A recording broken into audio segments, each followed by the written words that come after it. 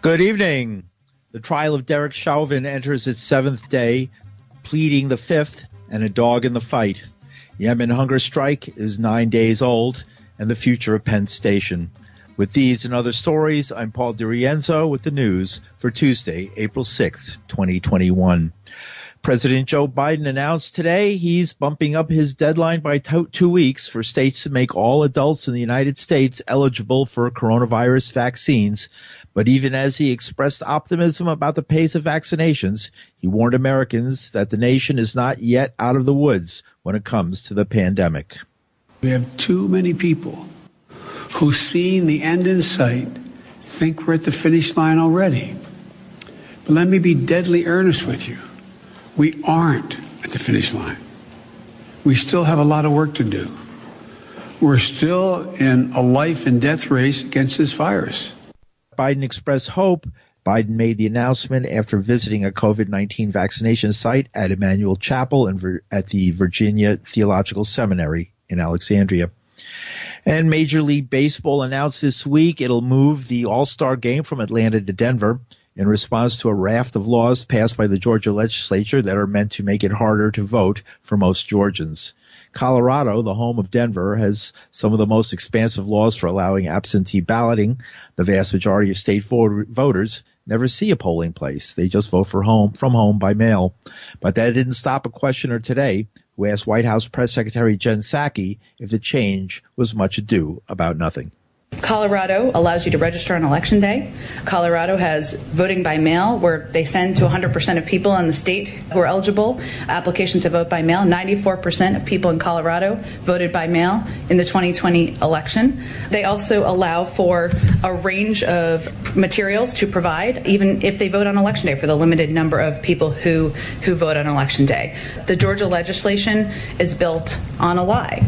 There was no widespread fraud in the 2020 election. What there was, however, was record-setting turnout, especially by voters of color. What we're seeing here is for politicians who didn't like the outcome, they're not changing their policies to win more votes. They're changing the rules to exclude more voters. Meanwhile, in more news from the southern border, 2 Yemeni men on a terror watch list were picked up trying to enter the United States in separate incidents.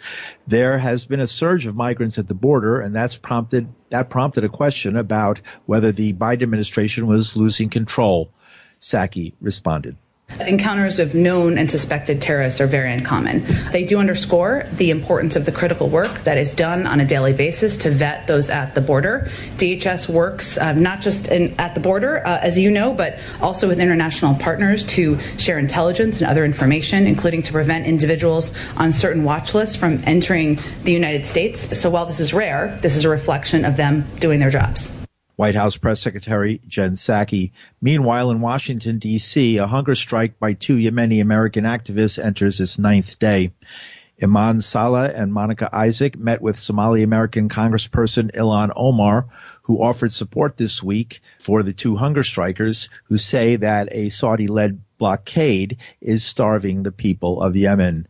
We hear now from Hassan El-Tayyab of the Friends Committee on National Legislation and hunger striker Iman Saleh. I am standing in solidarity with some amazing hunger strikers from Michigan. They're part of an organization called the Yemeni Liberation Movement, and they've been hunger striking for 9 days right now, calling on Biden to press Saudi Arabia to end the blockade on Yemen. And that's just such an urgent concern right now, with 400,000 children at risk of dying this year as a result of severe acute malnutrition. So it's really urgent. Saudi Arabia has blocked fuel ships from entering Hodeidah port, and as a result, hospitals can't function, food trucks can't get to where they need to go, and it's exacerbating the world's worst humanitarian crisis on the planet. The Biden administration is presenting itself as a new approach. This blockade continues. The Biden administration has indeed taken some positive steps on Yemen. They appointed an envoy to Yemen to help with the peace process. They put an end to U.S. support for offensive operations. They paused weapons sales. They lifted the FTO designation. But the Saudi blockade on Yemen is the most insidious piece of this puzzle, and that's what's really driving the humanitarian crisis by cutting off the flow of food, fuel, and medicine. Saudi Arabia is probably pushing back really hard and not wanting to give up that leverage. And they like using starvation as leverage over the Houthis in their political negotiations. But what we're saying is that's unacceptable, and the blockade needs to be lifted unconditionally and immediately. Hello. Hi, this is Paul. Ilan. Who is it? Oh, Ilan, hi, how are you? How are again? you? It's a few days later and 9 days without eating. What's that like for you? Depressing. I feel like my body is going on a really slow decline. I think when people think of starvation, they don't realize the mental health effects that it has on you and the exhaustion, and I'm definitely feeling it. Definitely feeling the slow mental decline. Are you connecting at all with the people that you're trying to influence? Are they noticed that you're having this hunger strike? Yeah, so we just finished talking with Congresswoman Ilhan Omar. She came and sat with us and demonstrated with us during our hunger strike. As we put more information out, as we release videos and graphics and our daily reflections of what it's like going through a hunger strike, we're picking up more and more attention. What is the message you'd like to give to the President of the United States right now? Lift the blockade. This is an emergency. I mean, every single day over 1,000 children die. So how many more days do you need to, and how many more children need to die before you realize that there's blood on your hands? How long are you going to go? I want to throw that question right back at the president. How long is he going to keep this blockade going for? Why is my life worth more than the people in Yemen? So I want to put that pressure back on him. Right. You're consulting with professionals and, are being watched. It's been exhausting, but we have a great support team here, and we have medical professionals who've been checking on us. Good. I'm glad to hear that. Iman Sela, she's on a hunger strike for 9 days now, calling for an end to the blockade that she says is starving the children of Yemen. She was joined by Hassan Al-Taab of the Friends Committee on National Legislation. And the trial of Derek Chauvin enters its 7th day with police officers' testimony on procedures for putting people in custody, how to do chokeholds, how to do what they even called multiple fighting, MMM fighting styles of jiu-jitsu and other ways that the police are trained to take down people who don't want to go with the police, a commonplace occurrence, according to the testimony heard today. Minneapolis police officer Nicole McKenzie works as medical support coordinator for the Minnesota Police Department. She says a person could become emotionally disturbed for many reasons, and that police are required to treat them, no matter how they came to be injured or in distress. Can the activities, though, of a crowd, the activities of a group of onlookers, excuse a police officer from the duty to render emergency medical aid to a subject who needs it? Only if they were physically getting themselves involved, I would say. If they were physically prevented, if the officer was physically prevented from doing it? Yes, if the officer was being physically assaulted. That is Nicole McKenzie, a police officer. The person in the car with George Floyd, if you look at the videos, you'll see that there was a passenger in the automobile when Floyd was confronted by Chauvin. That person's name is Maurice Hall, a friend of Floyd, who's been blamed by defense lawyers for supplying illegal drugs to Floyd. Part of their argument is that Floyd didn't die from the interaction with the police officer who held him under his neck, under his knee for 9.5 minutes, but because of aggravated underlying conditions brought about by alleged drug use. Hall, through his lawyer, said today her client is pleading the Fifth Amendment. That's the protection against self-incrimination. She argued her point with defense lawyers and Judge Cahill. There's an allegation here that Mr. Floyd ingested a controlled substance as police were removing him from the car. A car, by the way, that has been searched twice, and to my understanding, drugs have been found in that car twice. This leaves Mr. Hall potentially incriminating himself into a future prosecution for third-degree murder liability for someone who is involved in drug activity that eventually leads in an overdose. And that statute is broad, Judge. It does not just include the situation where A sells drugs to B, B then succumbs to an overdose. All right. I think what I'm going to do is ask Mr. Nelson to list for the court the topics and areas and whether there's something outside of what you just outlined. Certainly, any events leading up to Mr. Hall and Mr. Floyd's arrival at Cup Foods earlier in the day, where they were, what they were doing. Mr. Hall is seen on a security camera taking something out of his backpack and throwing it. I would ask him about those and what it was that he threw. And I would also ask Mr. Hall about his decision to leave Minnesota immediately after this incident and his subsequent apprehension by the Texas Rangers. It appears that this would be a proper invocation of his Fifth Amendment rights for just about everything Mr. Nelson was talking about. The one exception appears to be his observations sitting in the passenger seat of the car as how Mr. Floyd appeared, that he was falling asleep and that it happened suddenly. Would you agree that that's not incriminating if we keep all the mention of drugs or why or anything like that? No, Your Honor, I do not agree. How would that, when it did not incriminate the clerk who said he thought he was high, how would it be that Mr. Hall saying that would incriminate him? The whole point here is to prevent Mr. Hall from incriminating himself. And him even answering that question that he was in the car puts him in very close proximity with Mr. Floyd, and very close in time before he's alleged to have ingested drugs. And again, it exposes him on that third-degree murder charge. And that's Adrienne Cousins. She's the public defender for Maurice Hall, who was the passenger in the car with George Floyd. The fight is whether the jury will be subjected to hearing Hall individually claim his right to not incriminate himself to each question, or in a blanket way over his entire testimony. The judge and the lawyers discuss the alternatives. I don't think you have a dog in the fight at this point. Our dog in the fight is a fair trial for Mr. Chauvin. Of course. The invocation of the Fifth Amendment right is on a question-by-question basis, and the legitimacy of that invocation is to be determined by the court, which makes sense. Otherwise, somebody who just didn't want to testify could say, I'm asserting my Fifth Amendment rights. I agree with that concept, Your Honor. They might just be invoking because they don't want to testify. And I don't know how we put on Mr. Hall to testify and ask him one question and then let him leave without having the ability to pursue, as we normally would in a trial, the credibility and the foundation for that testimony in light of all we know.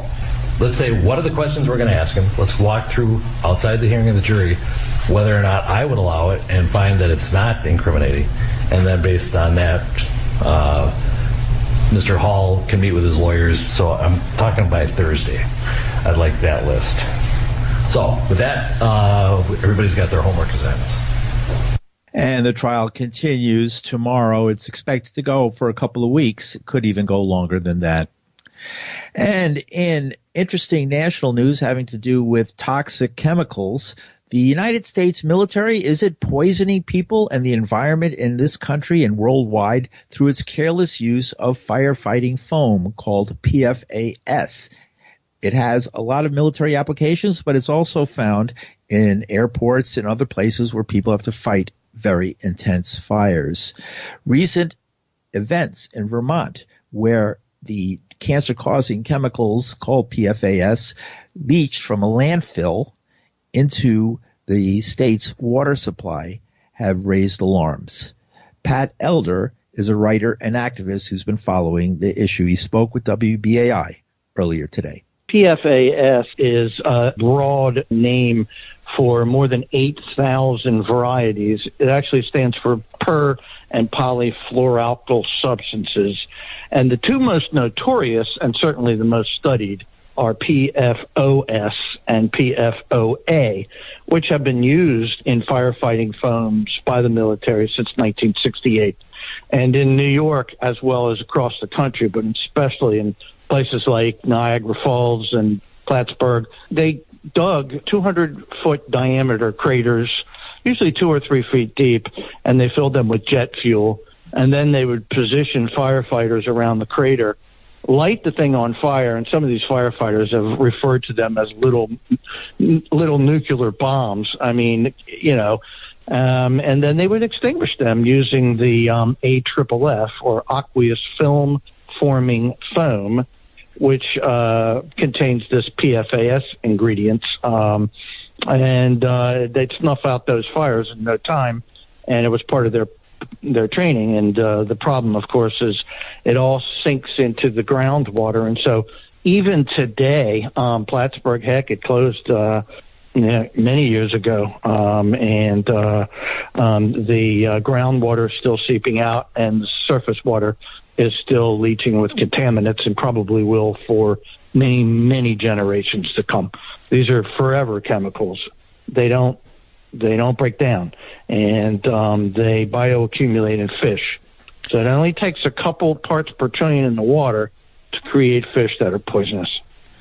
And what is the effect of the poison? PFAS has been linked to liver cancer, kidney cancer, breast cancer, testicular cancer, low sperm count. But even more frightening is that it moves from the mother's umbilical cord of the placenta, and so it adversely affects the development of the fetus. And so we see a wider range of children's diseases, from asthma to ADHD. It's now being thought of as a leading cause of these childhood diseases. The irony is the state of New York limits PFOS and PFOA in drinking water to 10 parts per trillion. These are tiny, tiny parts. But in the meantime, you're free to go catch a fish with hundreds of thousands of parts per trillion. It's the same stuff. And so that's my charge right now, to try to alert the public to the fact that eating fish can be extremely hazardous to your health. What can be done? We need to monitor what we throw away. We need to have several track landfill system, first of all, so that we're no longer burying materials that we know doggone well are going to poison us. But even more importantly, we need to designate all PFAS chemicals as hazardous substances. In doing so, we subject them to CERCLA or the Superfund law. And once that happens, then the polluter is liable for the cleanup and the protection of public health. That would cost the United States military tens of billions of dollars and perhaps even more. And the military would find tremendous liability, not just in the United States, but around the world. So we need to designate this stuff as hazardous chemicals, which has not been happening. And the Obama administration just kicked it down the road. Are there alternatives? There are plenty of alternatives. Most of the Europeans have switched over. They got the memo 6 or 8 years ago. So they're called FFF, fluorine-free foams, which are just as capable. Why aren't the United States companies switching to this? The military is driving that ship. The firefighting foams in use by the military must contain the ingredients. Civilian airports typically follow the Pentagon's lead in this regard. The Pentagon claims that the firefighting foams containing the carcinogens actually snuff out fires a little bit quicker. The Europeans claim that that's really not the case. The chemical industry itself is profiting on the sale to both the military and private users of the foams. Writer Pat Elder is founder of MilitaryPoisons.org. Last year, Elder tested seawater, rockfish, crabs, and oysters at his home in southern Maryland near the Chesapeake Bay and found the levels to be a threat to human health. And you're listening to the news on WBAI New York. I'm Paul DiRienzo. In local news, 3 women and a suspected gunman are dead in what police believe was a murder-suicide Monday night in Brooklyn. It happened about 11:30 p.m. inside an apartment at the Van Dyke Houses located at 362 Sutter Avenue in Brownsville. Police Commissioner Dermot Shea said officers found the body of the primary suspect nearby on Mother Gaston Boulevard. He'd shot himself in the head. The incident led to a question to Mayor de Blasio at today's news conference, asking, is the city responding to the rise in domestic violence during the pandemic? Tried to do is combine a lot of the outreach work that extraordinary community organizations do, supporting survivors of domestic violence and working to prevent it. We've tried to double down on those efforts, support those efforts, and obviously the work the NYPD does to try in many ways to avert domestic violence, to keep a close eye on any situation where there's been domestic violence, to make sure that the perpetrators know that there is constant follow-up and constant vigilance, and to support the survivors. And that was the mayor talking about the tragedy that occurred in Brooklyn on Monday night. In more local news, New York news, a former HUD official is now barred from future government employment for 4 years. Lynn Patton, who is the Housing and Urban Development Regional Administrator for New York and New Jersey, was found guilty of violating the Hatch Act. It's a law prohibiting executive branch employees from engaging in political activities while on duty. Authorities say Patton admitted she abused her authority in a publicity stunt that tricked New York City public housing residents into sounding supportive of former President Donald Trump. And you might remember in that story and related stories, the president had argued that violating the Hatch Act was so minor of a crime as to be unenforceable. That turns out not to have been the truth for Ms. Lynn Patton. New Yorkers over 16 years old can sign up to receive the COVID-19 vaccine starting today. That's a dramatic expansion of eligibility as the state seeks to immunize as many people as possible. Governor Andrew Cuomo says, with the new variants, we are vaccinating as many people as possible and doing it equitably, which will go a long way towards keeping New Yorkers safe. In related news, the State University of New York announced plans to offer vaccines to tens of thousands of college students before they head home for the summer. Meanwhile, it says it'll offer one-dose Johnson & Johnson vaccines to residential students before the semester's end. And 2 New York City apartment building workers have been fired for failing to help an Asian American woman as she was being violently attacked on the sidewalk outside. The building's management company says a doorman failed to follow required emergency and safety protocols during the March 29th attack near Times Square. The doorman's union, SEIU 32BJ, previously said they waited until the attacker walked away to flag down a nearby patrol car because they thought he had a knife. And in other health news, doctors say a woman is breathing freely again after undergoing a windpipe transplant from a donor. The 56-year-old social worker so far hasn't had any complications or signs of organ rejection. The windpipe transplant is the first of its kind in the United States. Doctors say this drastic operation could potentially help other people, including COVID-19 patients left with serious windpipe damage from breathing machines. And finally, a new coalition of transit advocates, civic groups, and Manhattan residents are demanding a more thoughtful, transit-centered plan that preserves neighborhoods. They'll hold a rally to protest Governor Cuomo's Empire Station complex. They say his plan fails to address the core issues of Penn Station, including below-ground mass transit. They add the governor is threatening to use state's power to raise several adjacent historic blocks without meaningful city or community input, while paving the way for Vornado Realty Trust to build 10 new skyscrapers. Mayor de Blasio addressed the issue earlier today. What the governor proposed is a mistake. It's not that Penn Station isn't an important area for the city. It is, and I certainly believe we need more development as part of how we come out of this pandemic, but it has to be the right kind of development. It has to be with communities, not against communities. It has to include the voices of communities. It has to respect what people need in a community and achieve something for that community and not just be a giveaway to big developers. So the governor's plan was very developer-friendly, not community-friendly. Last I heard, the legislature was taking measures and steps to create balance. And I want to get the latest on that. We absolutely need that kind of balance when it comes to Penn Station. And you can join the rally that's against this project. It's happening on Wednesday, April 7th. That's tomorrow at noon at 401 7th Avenue in front of the Hotel Pennsylvania, right across from Penn Station.